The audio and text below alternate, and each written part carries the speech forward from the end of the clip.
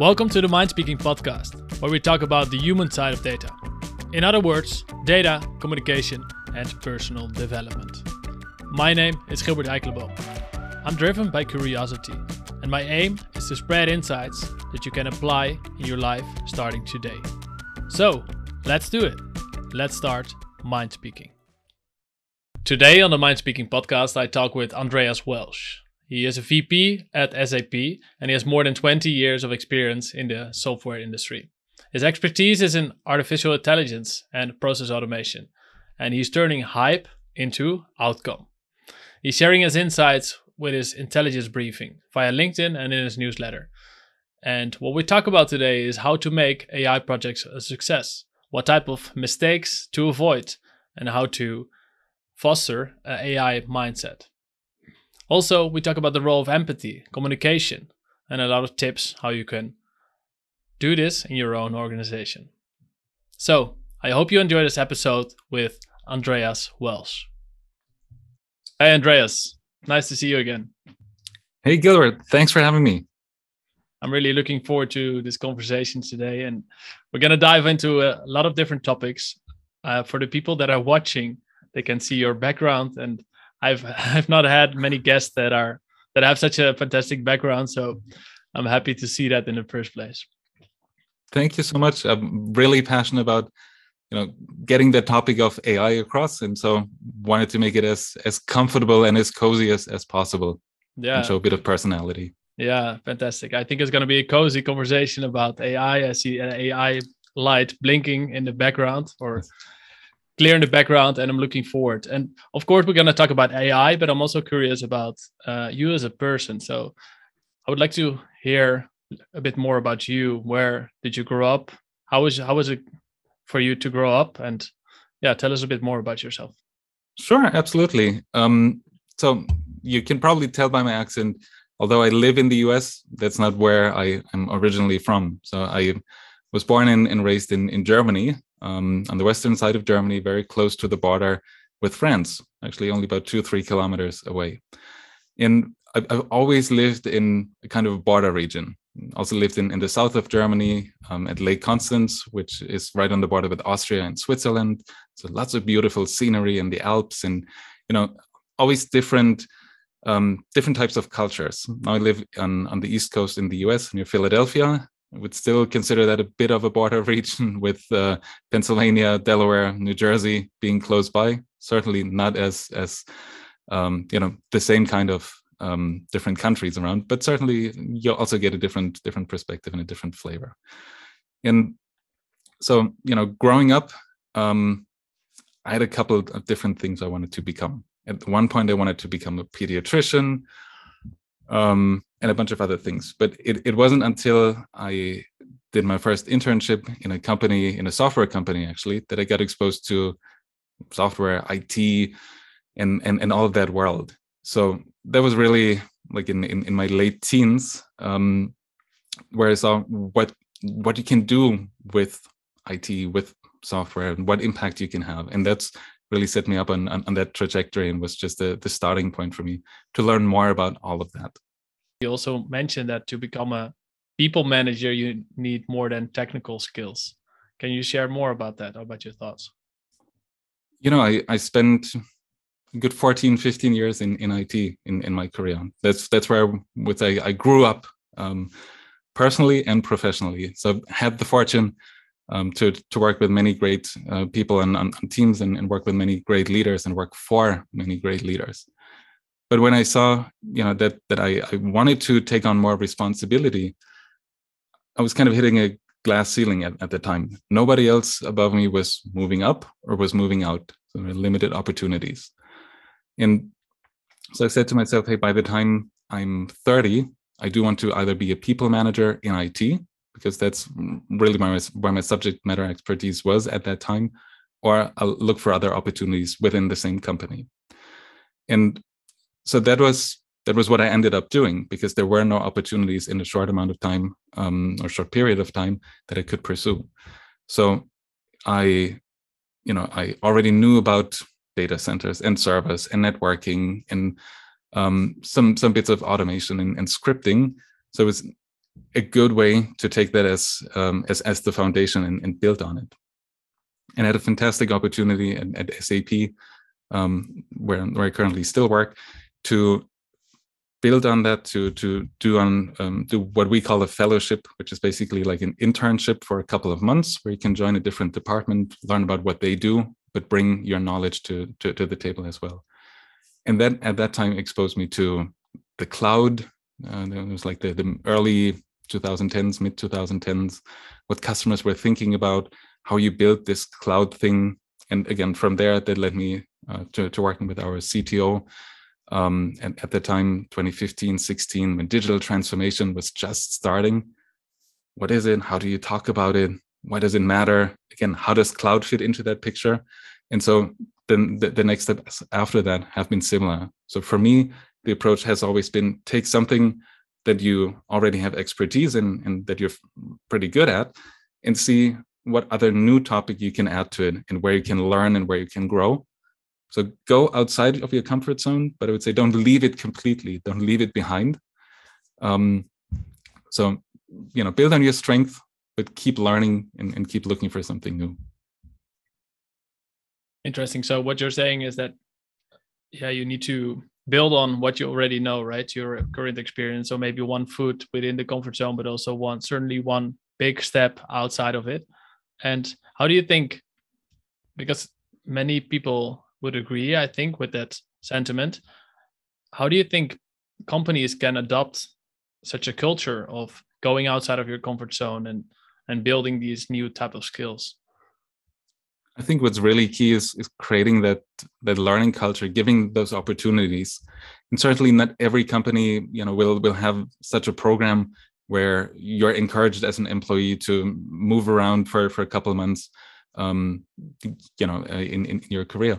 But it can be as simple as a virtual community, or if you're back in the office, have coffee with other like-minded folks, or just exchange what is it that you do, and maybe what does sales look like, or what does pre-sales look like, and what does a day in your life look like, and I can share what a day in my life looks like. So just get an overall better understanding and see if there are opportunities to collaborate, or if not, at a minimum, learn about somebody else's area and expertise, and see if that interests you, or if it's something that you want to mentor into more. Mm-hmm. And in becoming a people manager, you mentioned, what do you think are some important traits or skills you need to learn as a people manager working in a technology area? So in one of my last roles, I led what I think can be best described as an AI center of excellence. Mm-hmm. Now, I'm not a data scientist. I'm probably not even a data person, or don't have a background in data. But I've done a lot of work on automation, and this kind of thinking is something that really excites me. So I think having a good understanding of the subject is obviously key. So you know what you're talking about and what to look out for, and as you build your team, what types of skills to look for. But I think as a people manager, and I guess even more so, in pandemic, post-pandemic world, whatever we want to call it, next normal, new normal, a lot of us are still working remotely, where we have that opportunity, working in technology. So empathy, I think, is a key one, because we're juggling not only our work life, but certainly our personal life as well at the same time. So not everybody might be available at the same time. People have different work schedules now, especially, right? And have different things on their mind, whether it's not having been able to see relatives or loved ones or friends for a long time, or not being able to go out, or even health topics that have become more, or come more to the forefront. So overall, that empathy, that understanding, I think, is key, but also setting a clear vision of what you want to achieve. And I would say it's fairly easy if you're an individual contributor to just join along for the ride and float along. Right? Somebody else is coming up with the ideas, and we just do what we're told, which is one mindset, right? But as a leader, certainly you do want to set that vision. So what is it that we want to go to, that we want to move towards? What are some of the big trends that we're seeing? What's the impact we are making and that we can make? And how do we set up our teams? What are the strengths that we have? Where do we have some gaps, and how can we fill them? Whether it's developing our people in that area, or bringing on additional ones that can complement that skill set. So I think between empathy, vision, and certainly also execution, that's a good triangle. Yeah, I agree. It's a great triangle, and to create that vision and to communicate that vision, you should use different words than buzzwords, right? Because the link that I want to make is you mentioned a lot of times that you're looking beyond the buzzwords. What does it mean to you? So, look, buzzwords are there to create excitement. I feel it's like this hype, right? Everything is AI these days. But when you pull back the curtain, is it really? Or is it machine learning? Is it predictive? Is it statistics? Is it rules? So I think being more realistic and more open and honest about it, and creating that transparency of what it actually is really important.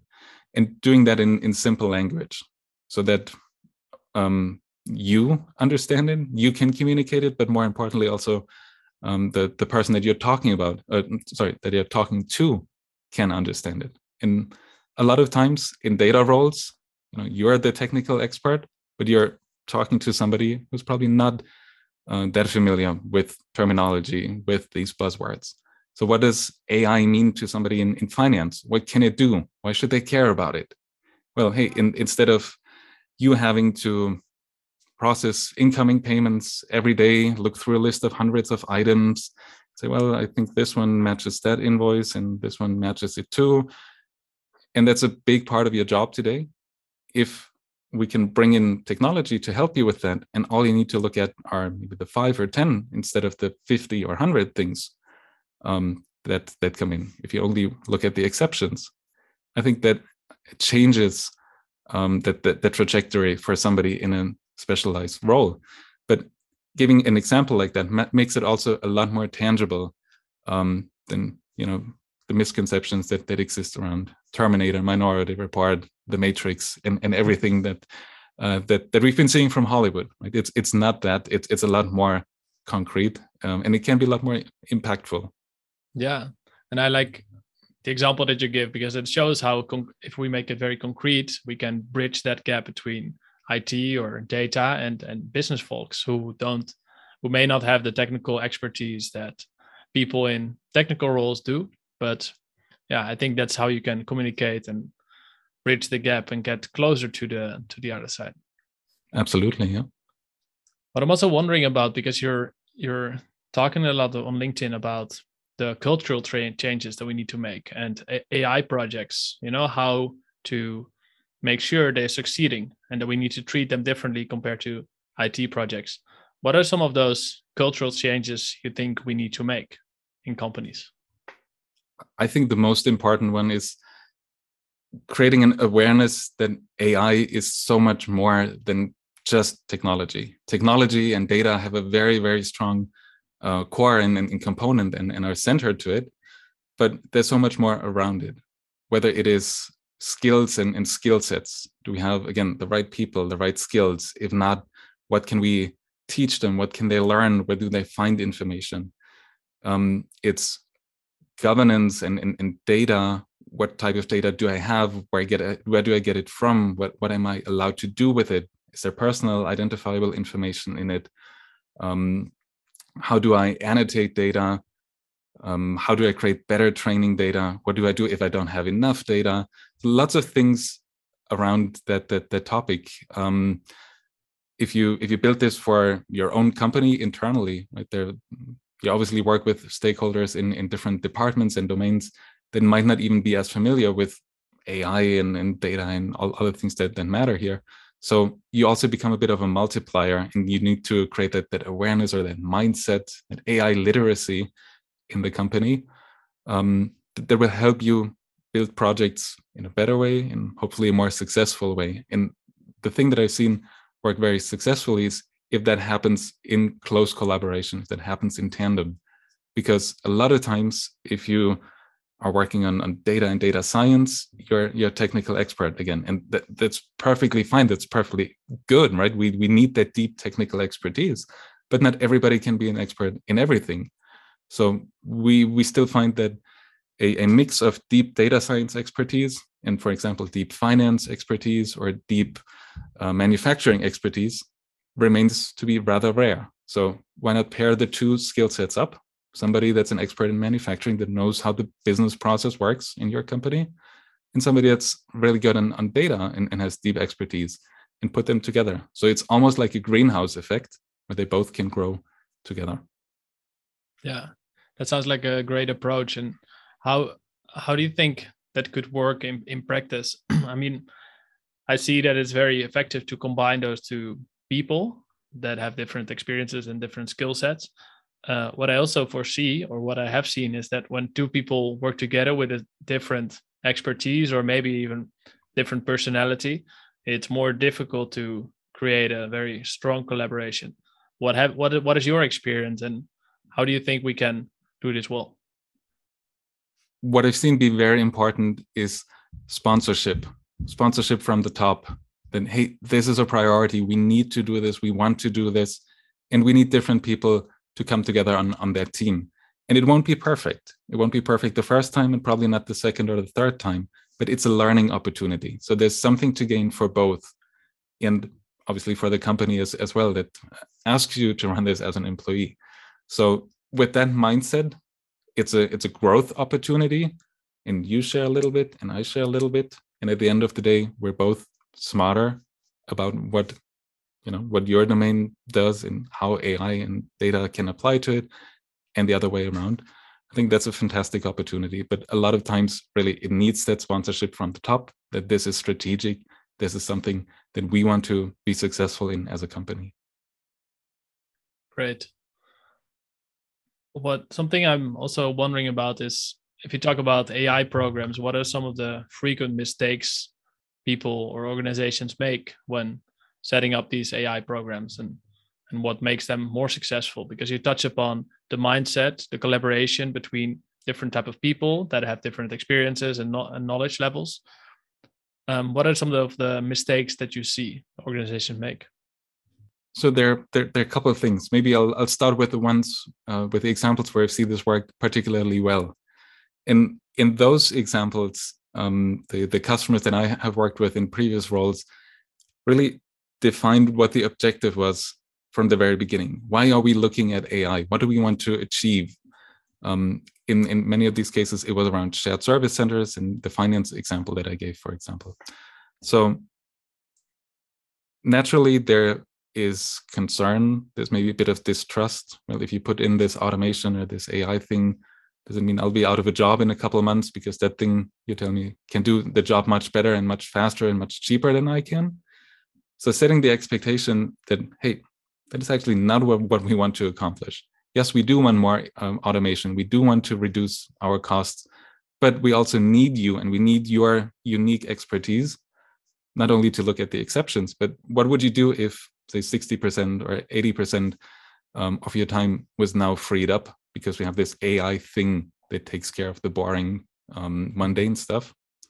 And you can follow up with the customers and say, hey, so you were supposed to make that payment a week ago. We still haven't gotten it. What's going on in your business? Are you all right? Should we change the terms? When can we expect that payment? So these kind of things, where you have a much more personal connection and a human connection, and let the AI really worry about the other things. So getting that point across, that it's not to replace people, but rather to augment them and to help them, and genuinely do that. I think that's key. The other part is, and to your question, what should people not do? I would say, do not treat AI as any IT project, as any other IT project, because it is so much more complex. Like I said, the people dimension, data privacy dimensions. How do we get access to data? Certainly a business dimension as well, because we're not just doing that in a vacuum or for for our own passion of seeing how we can get the last percentage points when we tweak that model. Certainly all good and relevant aspects, but at the end of the day, we do want to drive business outcomes with it. Again, increase automation, reduce repetitive tasks, maybe get better insights, give better recommendations to your customers, whether it's like the classic examples like Netflix and better recommendations for movies, or in an e-commerce scenario, better recommendations for products or combinations of products, or upsell. Customers who've bought this have also bought that. But really, it's about the value that you want to create for that business. And when all of that comes together, and maybe even when you want to market that data product externally, and you want to bring in your marketing and sales teams on how you do that, that's really a 360-degree view. So I would say take that approach and make yourself aware that it takes a lot more than just data, which is still at the core. Right. What I noticed is that you talk about empathy quite a lot. So in the beginning, about when you become a people manager, of course, you need to have empathy towards your colleagues or the people you work with, because they have a different situation, and also empathy towards business stakeholders who are not as technical, and also the people that might be afraid for getting replaced by AI. So I think it's just an important concept, and understanding the perspective of other people. And I also like that you point out that automation and AI is not only a rise in using technology, but actually it can aid the personal connection, because you have more time to have that personal connection. And I think that's a very important point. Absolutely. Yeah. If we talk about automation, because you spent a lot of time in automation and you're definitely a fan of it, but you also mentioned that just because you can automate something, it doesn't mean you blindly should. Can you expand on that and elaborate on that? So I see a lot of times when we look at technologies, when we talk about technologies, we're so narrowly focused on what do we have and where can we use it. But again, it needs a different approach, or if you take a different approach, chances are you're much more successful, because you have a much broader field of view and range of view of what you can do and what you want to do. So what I see a lot of folks do is, hey, we do want to automate. Okay, what are the low-hanging fruit? What should we do? What's first? What's second? In getting too quickly into that execution mode, and wanting and needing to deliver value and return on investment. But I think if you take a step back and you say, yeah, well, we could actually do this, but does it add value? Does it make somebody's life easier? Do we expect to see a certain return on investment? When do we see that? What maybe business KPIs and metrics can we positively influence? And can we measure that?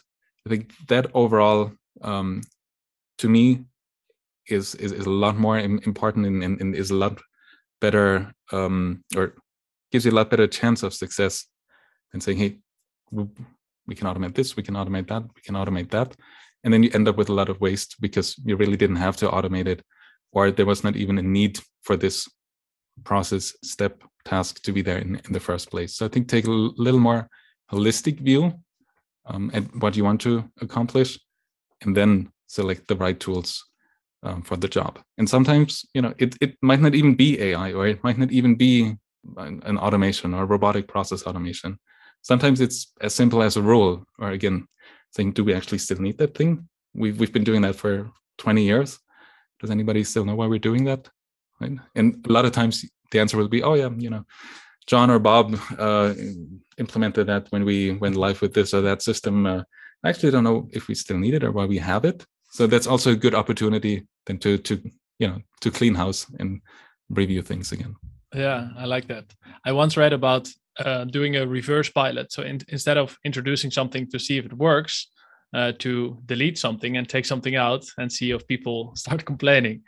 And I think for many automations, this could also work. And I see myself in my personal life also trying to automate stuff, or my calendar, or productivity things that I spend a lot of time on, but that actually take more time setting up the automation and all the maintaining it than the benefit I have in terms of productivity. So I even see it in my own life.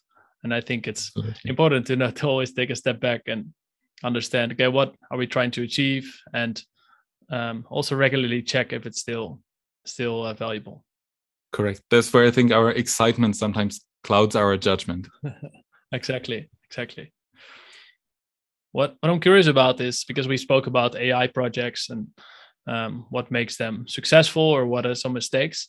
What is the role of communication skills in bringing these programs to a success? And I think we see several levels, right, from sponsorship down to within teams. What do you think are some of the challenges that we see, or what is important when it comes to communication? So I think the part that is important is that is adequate to the stakeholders that you're trying to address and that you want to share information with. Certainly at the top management, senior management level, it's about overall high level concepts, business impact that you want to drive. What we said about mid-level or maybe first level leadership, it's about how can we collaborate? How can we bring people together? Maybe how can we free up some of their time so that they can collaborate?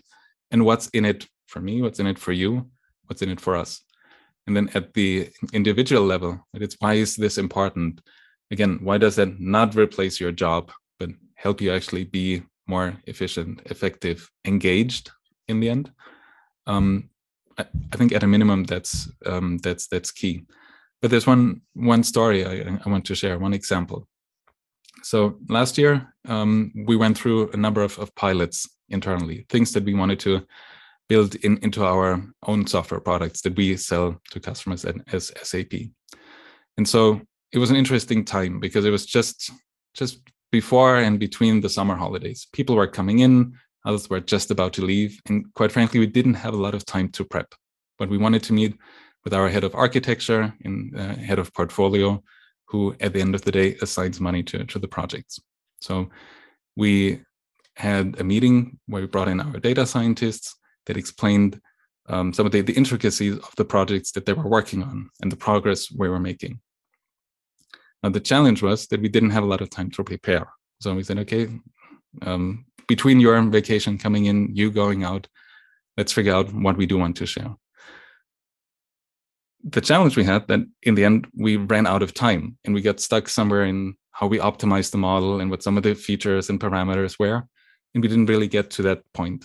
So one of our executives had to move on to another call, and it wasn't really a very successful meeting.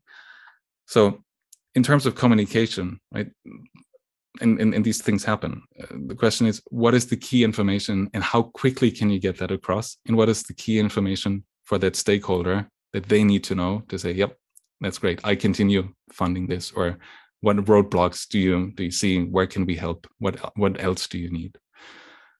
And, sometimes things are rushed, and that's okay.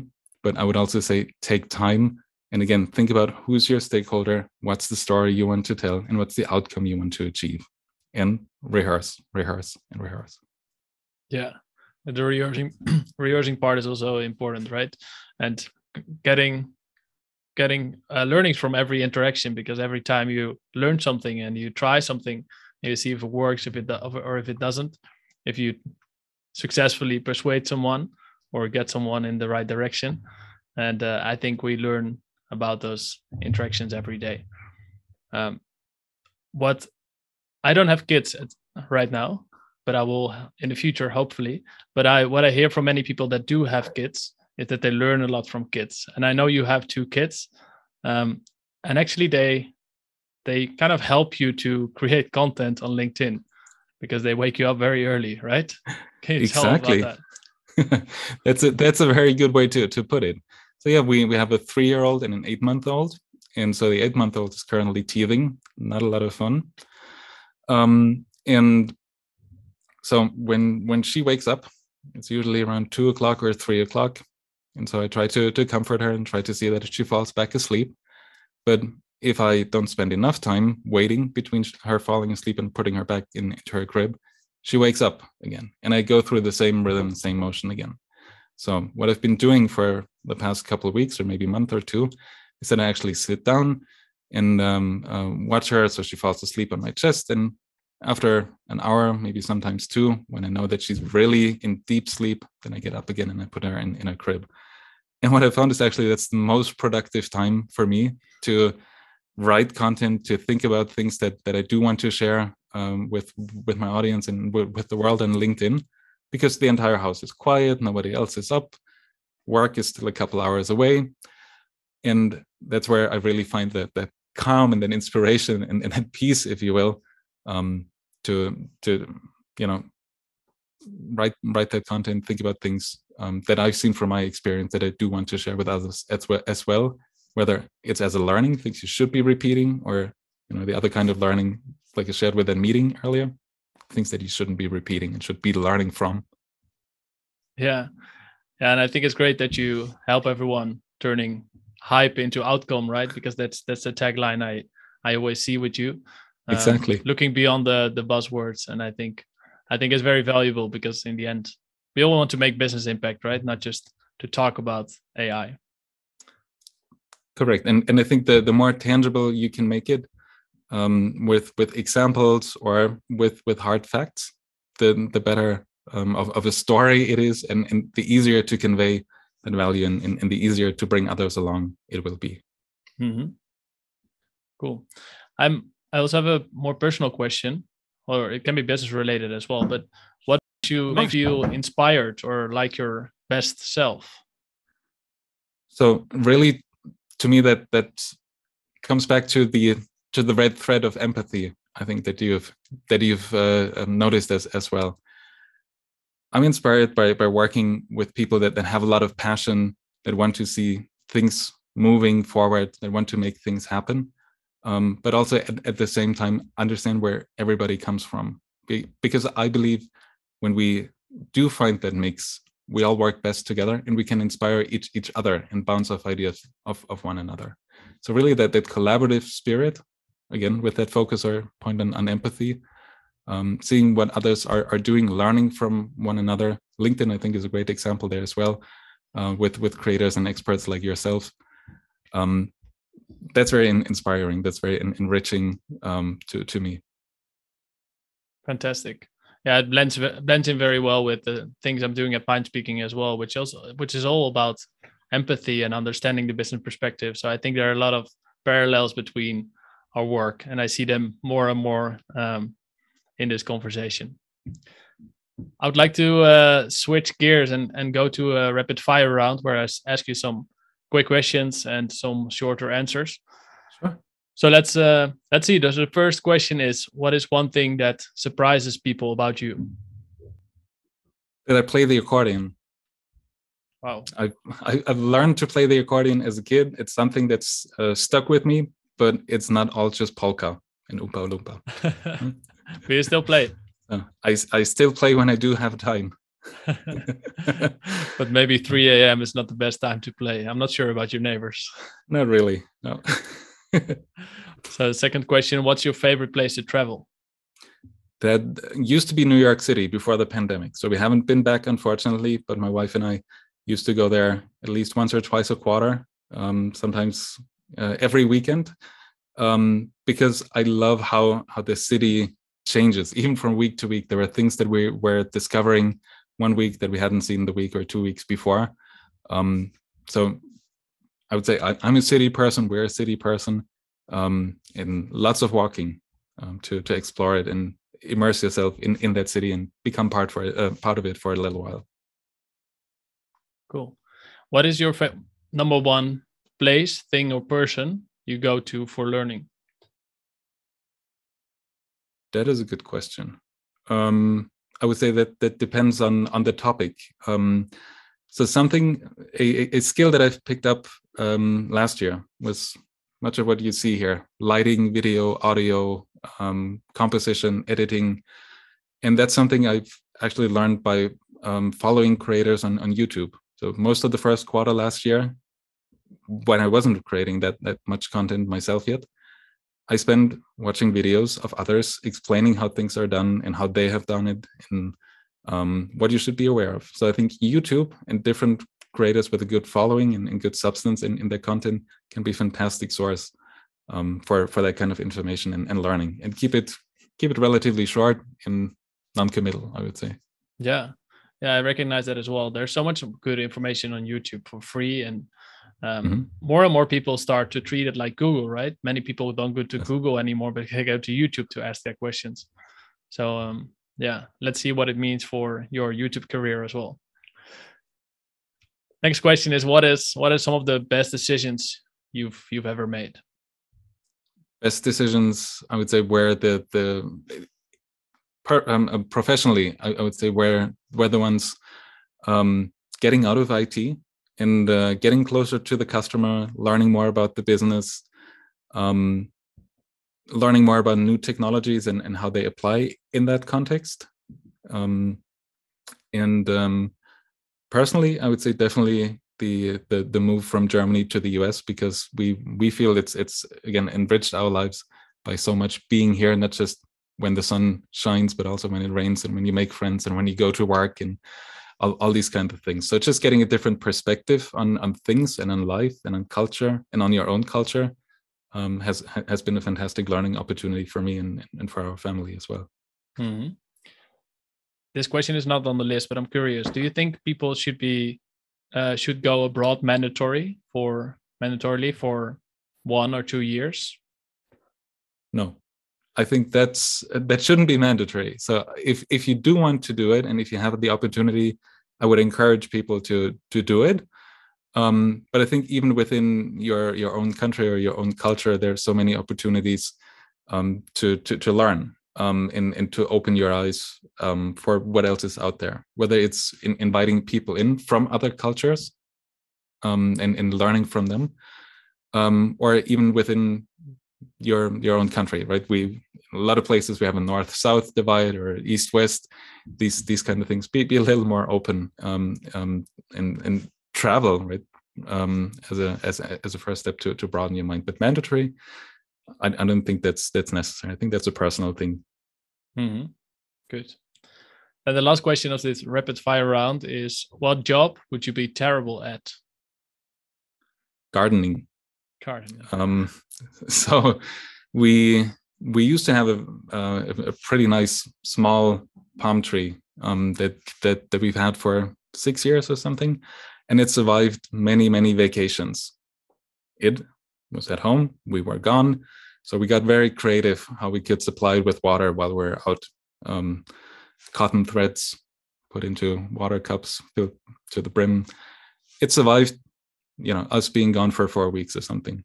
But then when our daughter was born a couple of months ago, the rhythm changed of me actually watering it and being able to water it. And so right now there's not too much left of it. So while it survived a couple of vacations, that sounds terrible, but it didn't survive the last addition to the family. But there are other priorities now as well. Yeah, I wanted to say there are other priorities. So yeah, as the last few questions, I would like to understand, what are you working on at the moment, or what would you like to share about your YouTube activities or LinkedIn or work? Or so I've really started creating more content on LinkedIn about setting up your AI programs in November, December, and been doing that consistently every day now since then. And again, I feel if you want to set up that program right, you don't have to have a PhD, or you don't have to have a long track record in these things. A lot of things and a lot of times it's already good enough if you have good domain expertise and you want to learn more and you want to branch out and find out what can this AI automation thing really do in that industry or in that domain that I'm very familiar with. So I don't think you need to be kind of a superhero. You don't need that cape to become that hero of your journey. And one thing I will branch out a little more from just text-based or image-based posts is that I will start more live streaming in the coming weeks to bring thought leaders on board, but also more importantly practitioners, because I think that's the real value, right? If you can hear from others that have gone before you or that are on the journey, maybe a little bit ahead of you, what is it that they are learning? What is it that they have learned, good and bad? I think there's a lot of value in that, and I want to bring that out and again share it with the community, so that I think overall we can bring more of these technologies, more of these benefits into our workplace, into people's lives, and really make that impact. Great.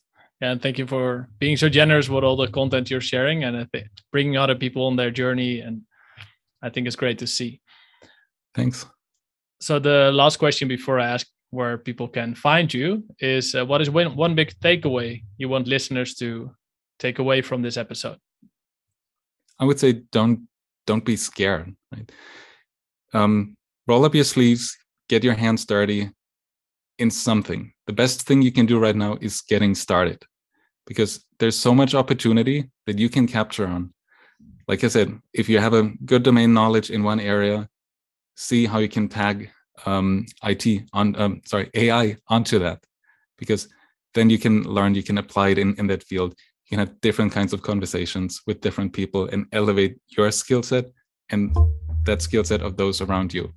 So that's the huge opportunity I see. There's so many trainings available these days, whether it's vendors or on Coursera and all these platforms, or even YouTube, like we said. It's really about starting somewhere and see how you can evolve that. Right. Yeah. There's so many ways how you can keep on researching for weeks, months, or years. But Yes. Of course, yeah, you need to start. Where can people connect with you, follow you? So the easiest way to find me is on LinkedIn. Look for my name, Andreas Welsch. Or if you want to get information, I have a monthly newsletter, briefing.com. If you want to sign up for that. It's 3 topics in 3 minutes and on third Wednesdays only. Great. Very concrete concepts. And I'll put all the links in the show notes so people can find you. Excellent. So we're getting to the end, and thanks a lot for the great conversation. There's a lot of things I've heard about empathy, understanding the other side, both the business side and the technology side, bringing them together in a collaboration, what you need as a people manager, and how to bring AI programs to a success. So thanks a lot for sharing all your knowledge with the listeners, and I hope we speak soon. Thanks a lot, Andreas. Sounds great. Thank you so much for having me. Really appreciate the opportunity. Thank you. Do you want people to listen to your data and increase your business impact? Then take my free email course or do the quick self-test of your data communication skills. Go to mindspeaking.com and start learning today.